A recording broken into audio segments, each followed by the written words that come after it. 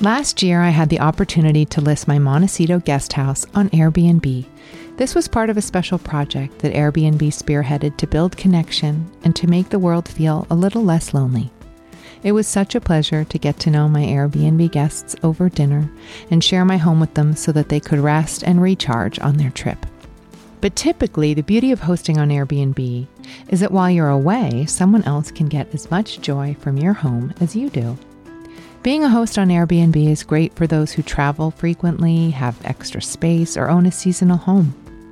If you've stayed at an Airbnb, you know the unique experience it offers. And now you can share that same experience with others in addition to earning additional income on the side. To learn more about hosting on Airbnb, head to airbnb.com/host.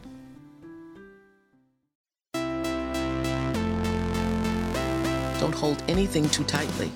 Just wish for it, want it, let it come from the intention of real truth for you, and then let it go. For me, our soul is like, it's unbound, it's limitless, but we will use words to limit ourselves. When people stop believing that somebody's got your back or Superman's coming, we turn to ourselves, and that's where you become empowered. Courageous participation attracts positive things. I'm Gwyneth Paltrow, and this is the Goop Podcast, where we bring together thought leaders, scientists, healers, creatives, and seekers. I'm so grateful to be able to interview these bright minds and share their incredible wisdom with you. And I especially love listening to the conversations that are led by my brilliant co-host and friend, Erica Chitty. Erica is the CEO and co-founder of Loom, and she's been a part of the Goop family since the beginning days. We believe that simply asking questions and listening has the power to change the way we see the world. I'll let Erica fill you in on her guest today. Jessica Gross is an opinion writer at the New York Times and the author of Screaming on the Inside: The Unsustainability of American Motherhood. In her book, Jessica examines parenting and the unrealistic pressure that we place on mothers to work, birth, be caregivers, and do it all flawlessly and joyfully while living in a society that is woefully lacking when it comes to supporting them. Today, Jessica and I unpack the roots of our societal expectations on American mothers and our hopes for what the future might look like for parents and non-parents alike. Okay, let's get to Jessica Gross. So you write an amazing parenting column for the New York Times, and you've essentially devoted your career to examining parenting issues and basically, digging into your own life and looking around at other people's lives and experiences and creating context for us all is how I interact with your column. Can you tell us a little bit about how you found your way into this beat? Absolutely. So I have been a journalist for almost 20 years, which seems absurd. And how am I old enough? I'm just a baby. How am I old enough to have been doing this for 20 years? But I always had a main interest in what's known as women's issues or gender issues. And that's not really a great way to describe them because they are everybody issues. Caregiving, the economics of caregiving, things like abortion. Every single person, whether you are a caregiver or not, interacts with these issues, and they all form a constellation of family issues. And I found myself, even as I was reporting on other topics, always sort of coming back to this constellation of issues. And then I had run a newsletter called Lenny for a couple of years, and I was looking for a new gig and a sort of next step in my career. And I saw that the Times was advertising for someone to help build out their parenting content. And as I sort of had the experience both in reporting on these issues for a lot of years and then kind of helping start a startup, it just was a great combination of the skills that I had at the time. And as I've been at the Times more than 5 years now, which seems ridiculous, it went by. I feel like the pandemic shifted how we all experience time, and it both felt endless and also very fast. Yes. I have been there for 5 years, and my role has shifted along the way from being more editorial and conceptual to writing, just always writing all the time. And I just feel so lucky to be able to interview so many different kinds of parents across the country about their experiences and to learn so much from them, and also experts in all different kinds of fields. Because, like I said, parenting kind of touches everything. So I'm constantly talking to sociologists, psychologists, physicians, economists. There's so many things that affect the way that we are able to raise our families and spend time with our children. And it's just constantly a learning process for me, and I love it. So let's talk a little bit about screaming on the inside. As you said, spending time with children, immediately, there are just so many things that popped into my head. But you started writing this book during the pandemic. I did. Can you tell us a little bit about what you were going through in terms of your own parenting experience? Like, what made you want to write this book? So the ideas in it had been percolating for a decade. I had a very difficult pregnancy with my older daughter. I had hyperemesis, which is extreme morning sickness, and I got extremely depressed and anxious. Whether that was because I was so physically ill, I will never know, but it ended up requiring that I quit a job that I was really excited to have at the time. And at the time, I really was pretty devastated in every possible way. I thought I had already failed at motherhood, and I did not even have a child yet, because I was confirming everybody's worst stereotypes of pregnant people, that we are no longer competent and that we can no longer do more than one thing, and that our identity is solely about our children. And so as that happened to me, and even before then, I had been, reporting on the ways in which America is unique in how wealthy we are as a nation and how little we give to parents. We are unique in that way. We are one of only 2 countries in the entire world that does not give paid parental leave. And even though I had been reporting on it before I became pregnant myself, actually living through it, and actually living through the way in which our safety net could not help me in any way, shape, or form, despite how many, having basically every privilege under the sun, really inspired me to make it a mainstay of my reporting starting then. So that was 2012. And then I think what happened during 2020 was, as the world fell apart and all our systems of care really just disappeared overnight, more people were realizing that their status quo was not okay, and that there could be a better way and a way to reimagine the way that we support caregivers in this country. And for me personally, my husband and I were both trying to work at our full-time jobs while also raising 2 daughters who at the time were 7 and 3, and educating them. And I was terrible at it. I came out of that experience wanting to pay my daughter's 2nd grade teacher $1 million a year, because I already respected teachers, but having to try to do it myself, I was like, I'm terrible at this. Also, my parents both got COVID in March 2020.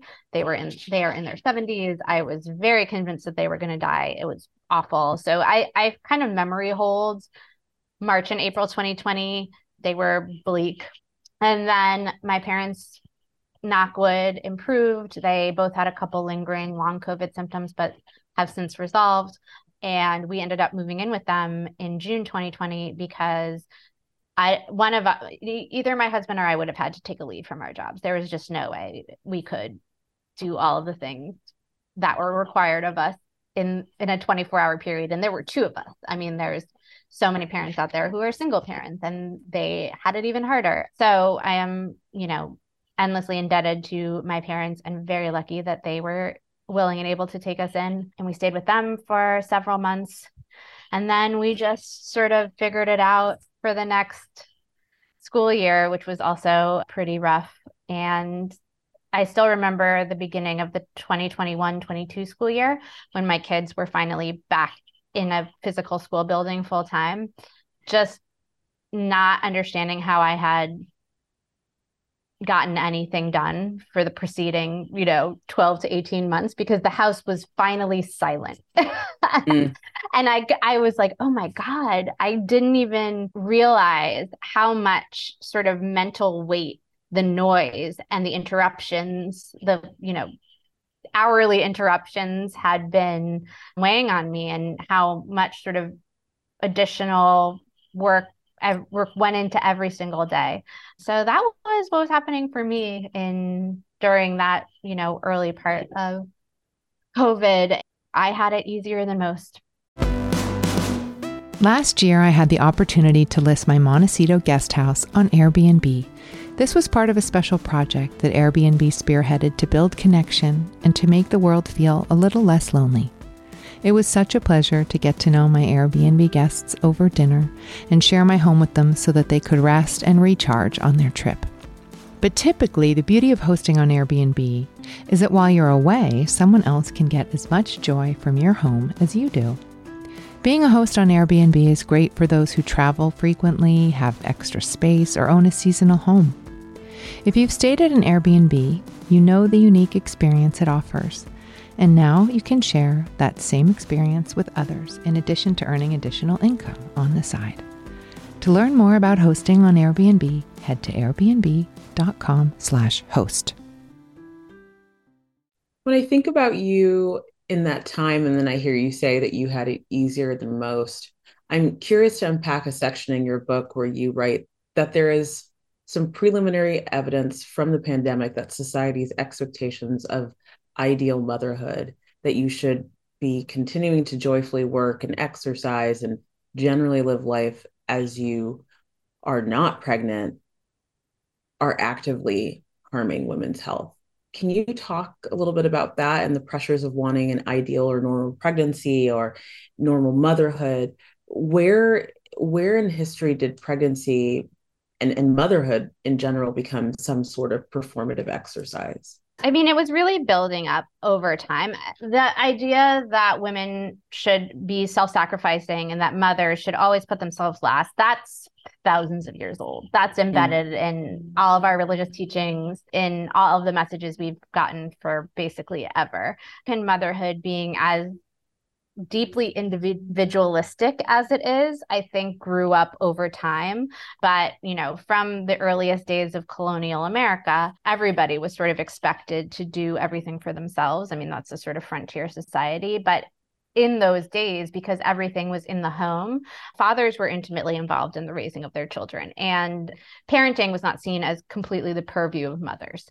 Over time, and this is an oversimplification, but as the Industrial Revolution happened and there was a separation between the domestic sphere and the public sphere, the domestic sphere became the purview of women and only men were supposed to go out and work. Caveat here, immigrant women, Black women always worked. Black women were obviously enslaved. And so the idea of the ideal mother never included them from the beginning of our idea of what that is. And so as time went on and mothers became sort of more and more educated and wanted sort of broader identity for themselves outside of, just motherhood. And this is not to diminish the role of mother for anyone who chooses it, because it's an amazing role and it is one of the most important parts of my own identity. So it's more of a both and situation rather than an either or. But as women went into the workplace and we're trying to, do all of the things, we just sort of piled more expectations onto what this notion of the ideal mother is. So it's not just, raising perfect children who are successful in life and reflect your values, whatever they are, for their entire lives, but it's also looking perfect. It's working and having a very successful career while also somehow being home all of the time.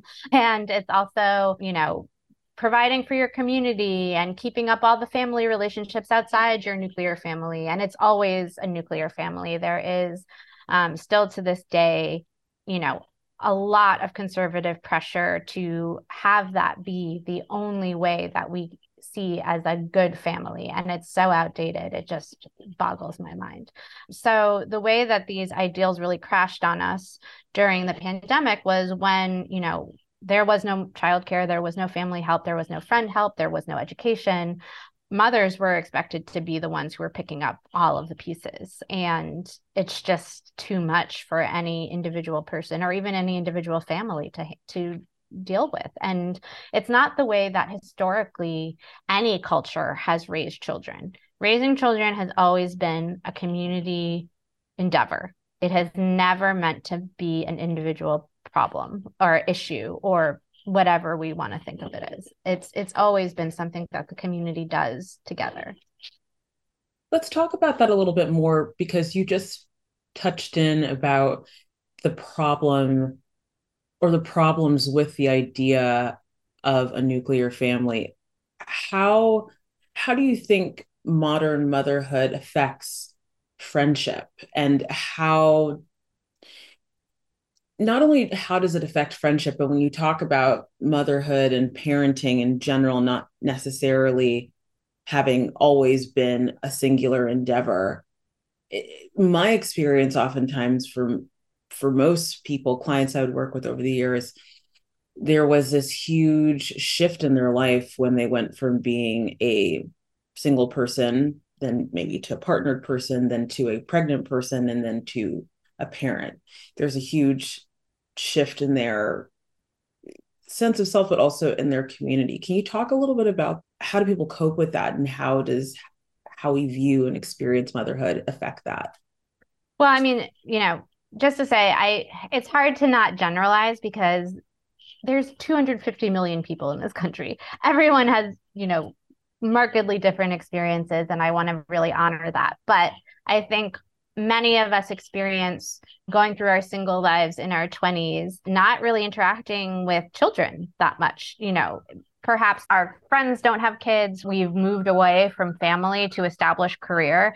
And so our communities are siloed. We only spend time with people who are just like us and in that specific phase of our life.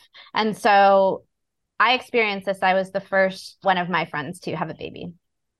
And I was really lucky in that my friends rolled with it.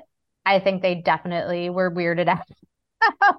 Mildly weirded out, but they were so welcoming, and I made it a priority to really keep up those relationships and do my best to, meet them where they were in their lives and ask them about their lives and, try to maintain the relationships that I had. But it's really hard because you are in a different life stage. And I think a lot of times that becomes a chasm in friendships. It doesn't have to be. I actually had the opposite problem, which is it took me a really long time to make mom friends because I was so afraid of being judged. Where my friends who didn't have kids, I had been friends with them for years. I wasn't worried that they would judge me. They were so supportive and they loved me. I felt like I was in such a vulnerable place that making new connections felt with people who maybe were doing things differently than I was as a mom. That was really, really scary to me. And I think a lot of people feel that same, trepidation with new friends in that moment. On the other hand, I know people who just went to mom groups and found their people and were immediately feeling like they had a new community that they felt really great about. So I think it is undeniably a new life stage, a new identity. And I think it's a difficult one to navigate for so many of us in so many different ways. Thinking about navigating and the hardship that is embedded in that when you are moving through this experience of becoming a mother or a parent, let's talk about parenting on social media, which I feel you've always done such a great job of critiquing and unpacking and just helping us understand the complexity of it, some of the benefit of it, and then also some of the problems behind it. So you've talked a lot about particularly mom influencers or momfluencers who enforce unrealistic expectations of motherhood. What are your tips for engaging in parental social media in a healthy way?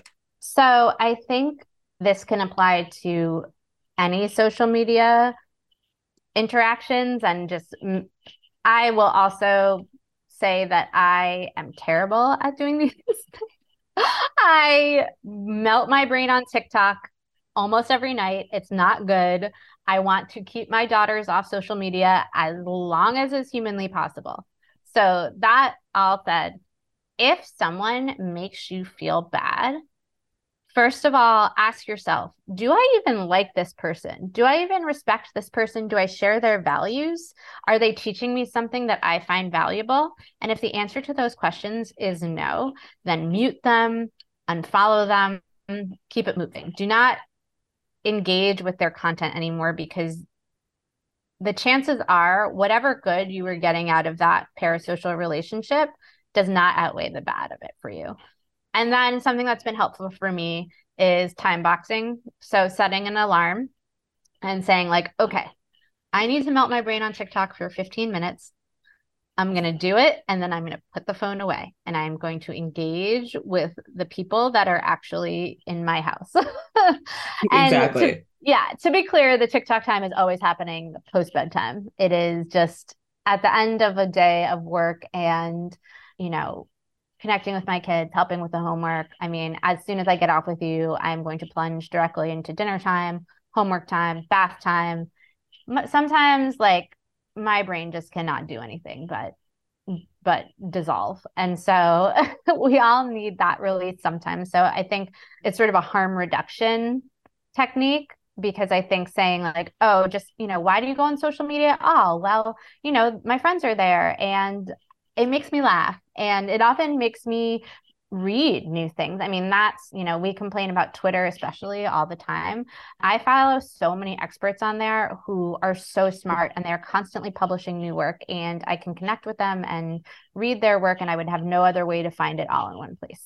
Moms, especially who I think had gone through something really specific and difficult that I interviewed, said that they found real solace and connection on social media.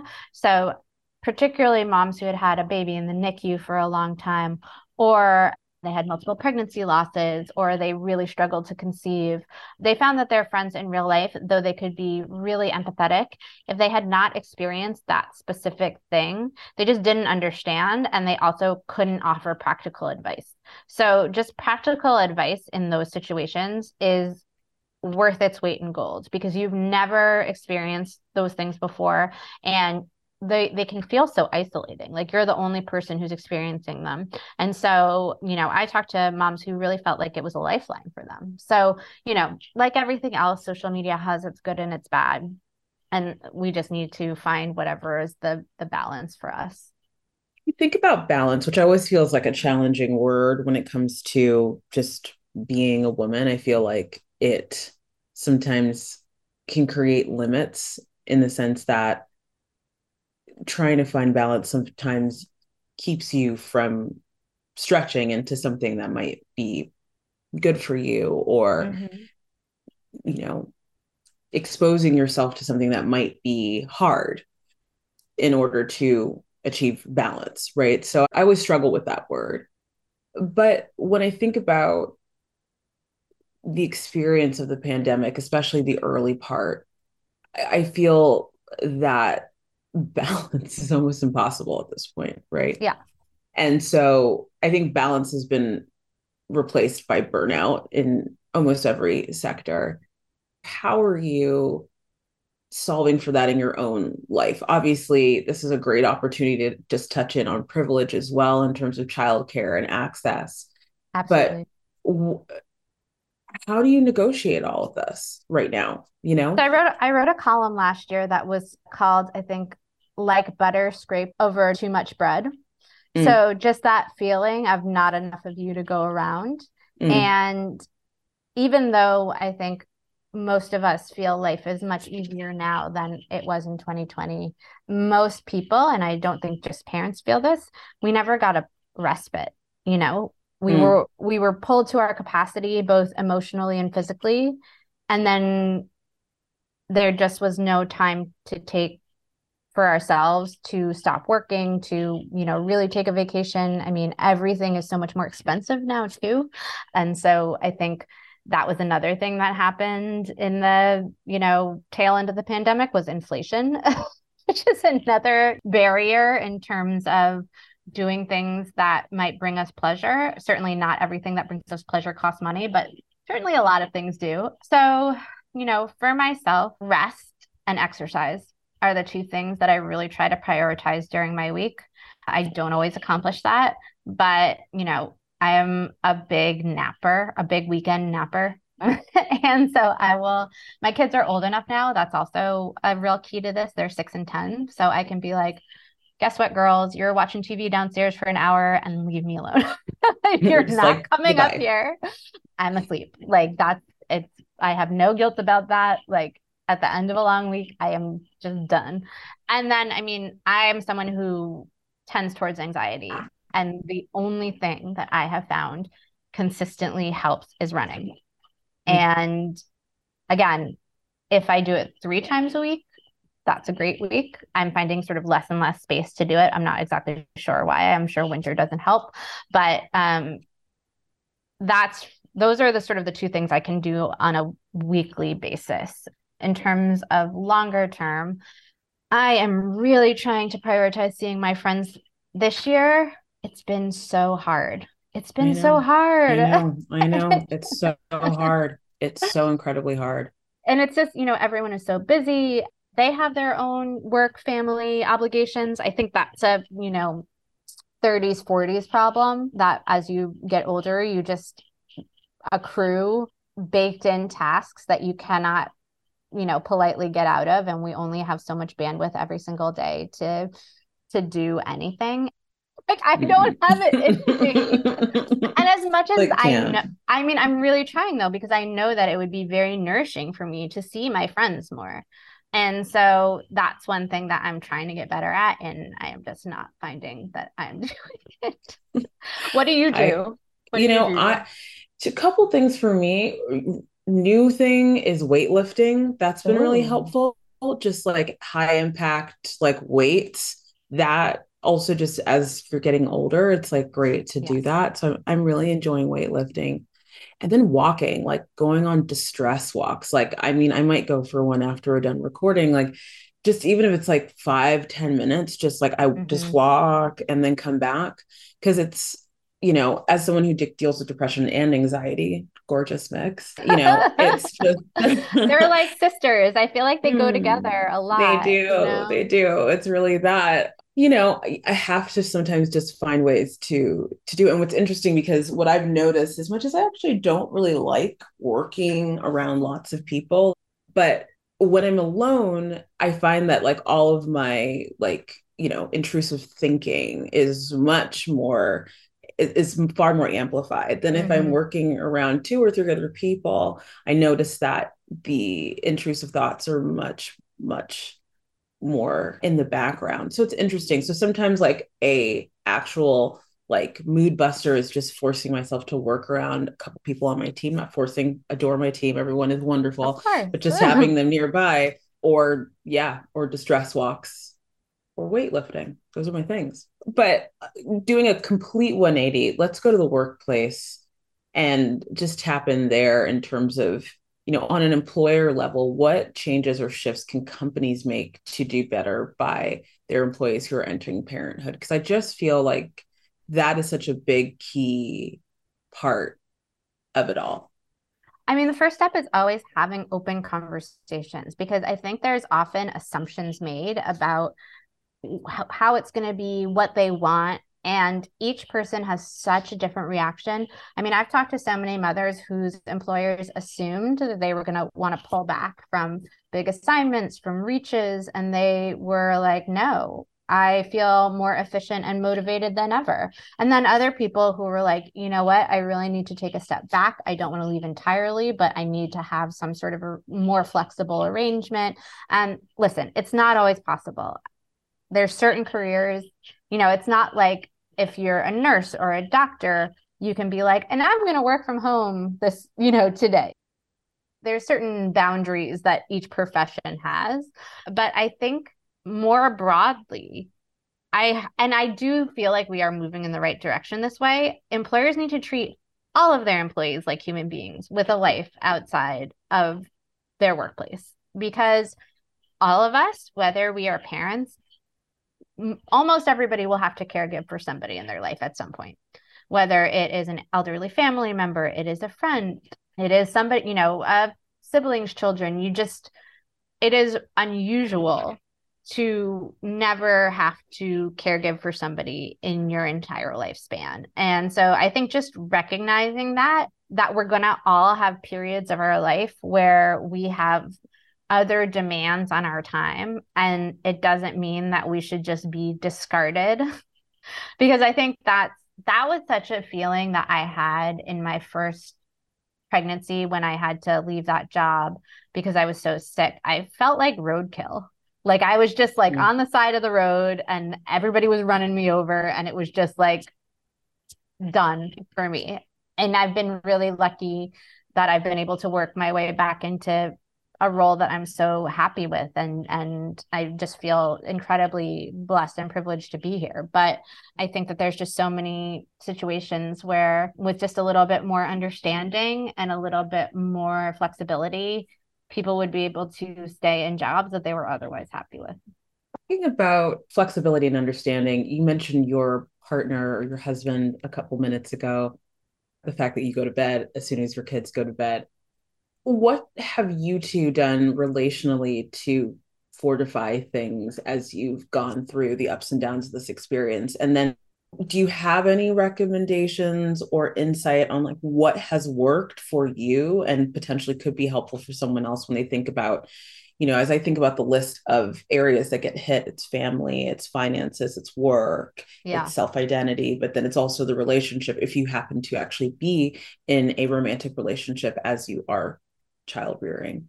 So, I mean, first of all, he is truly an equal partner in pretty much every way. He does at least 50% of childcare, possibly more, depending on the week. He is a completely involved parent and has been since the beginning. I think those patterns, I mean, if people are listening to this and they are not yet parents, but hope to be someday, those patterns get set really early. And you can, reassess the pattern, you can change it, but the more ingrained it gets, the harder it is. So if you're not yet a parent, you're listening to this, try to set that equality early.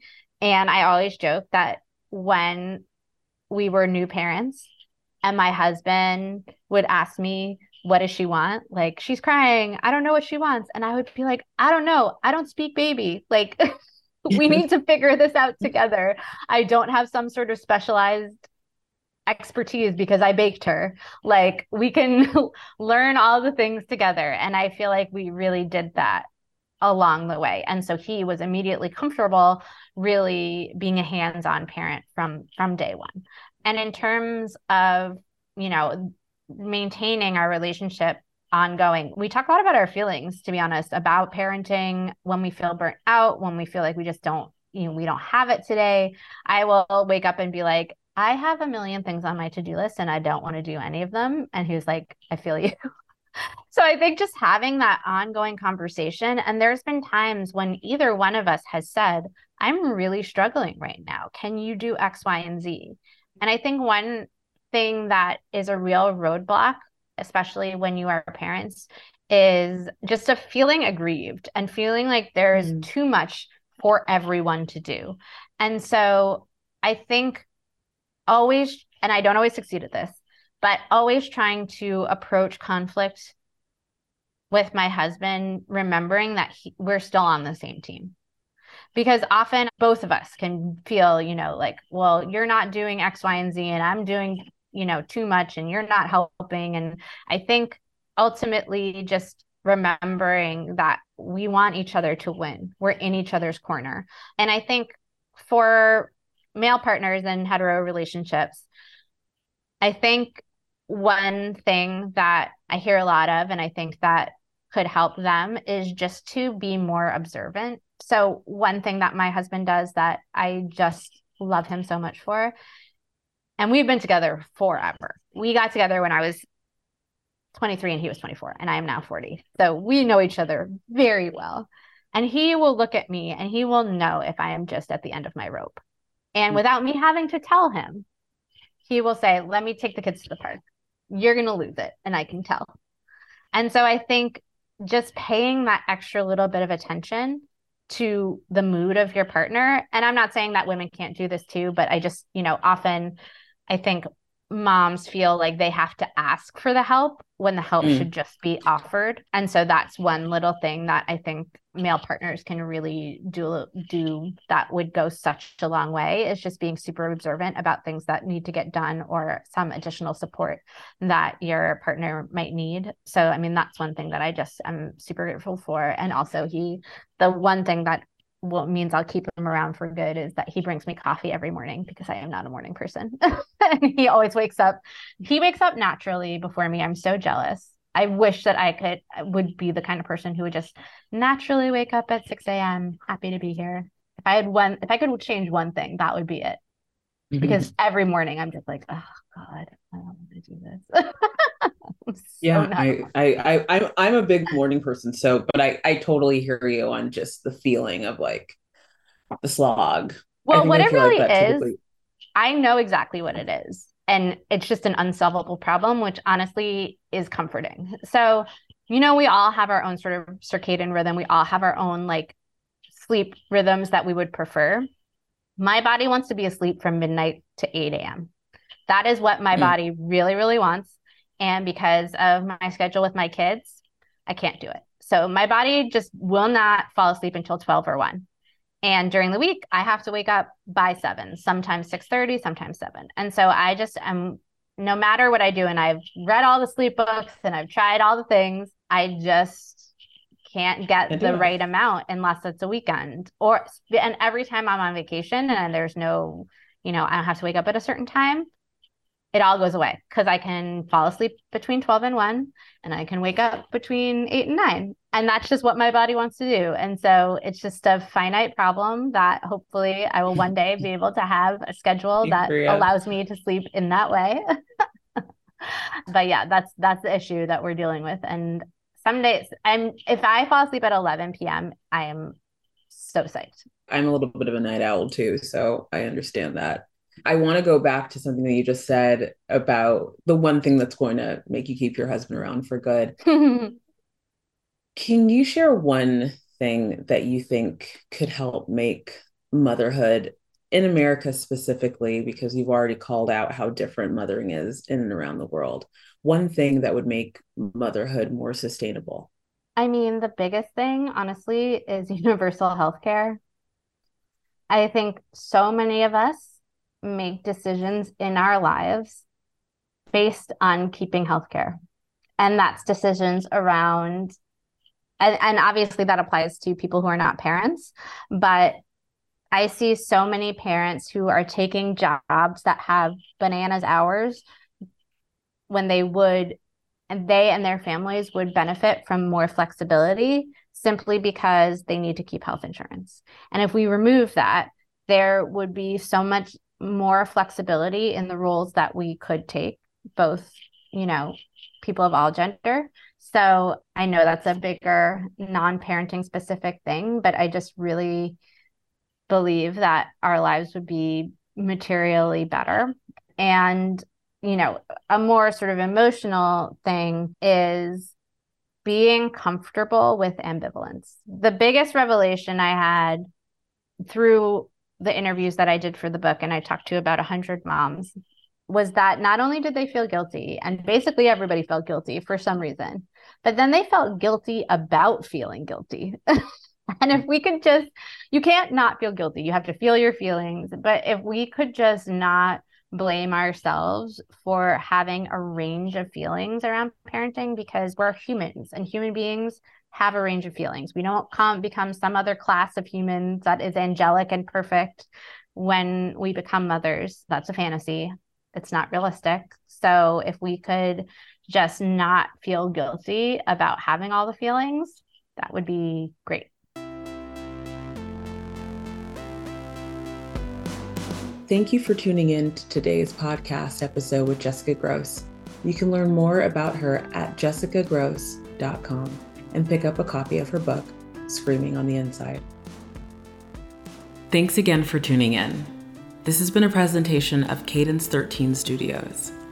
I hope you'll listen, follow, rate, and review all of our episodes, which are available for free on Apple Podcasts, Spotify, Odyssey, or wherever you get your podcasts.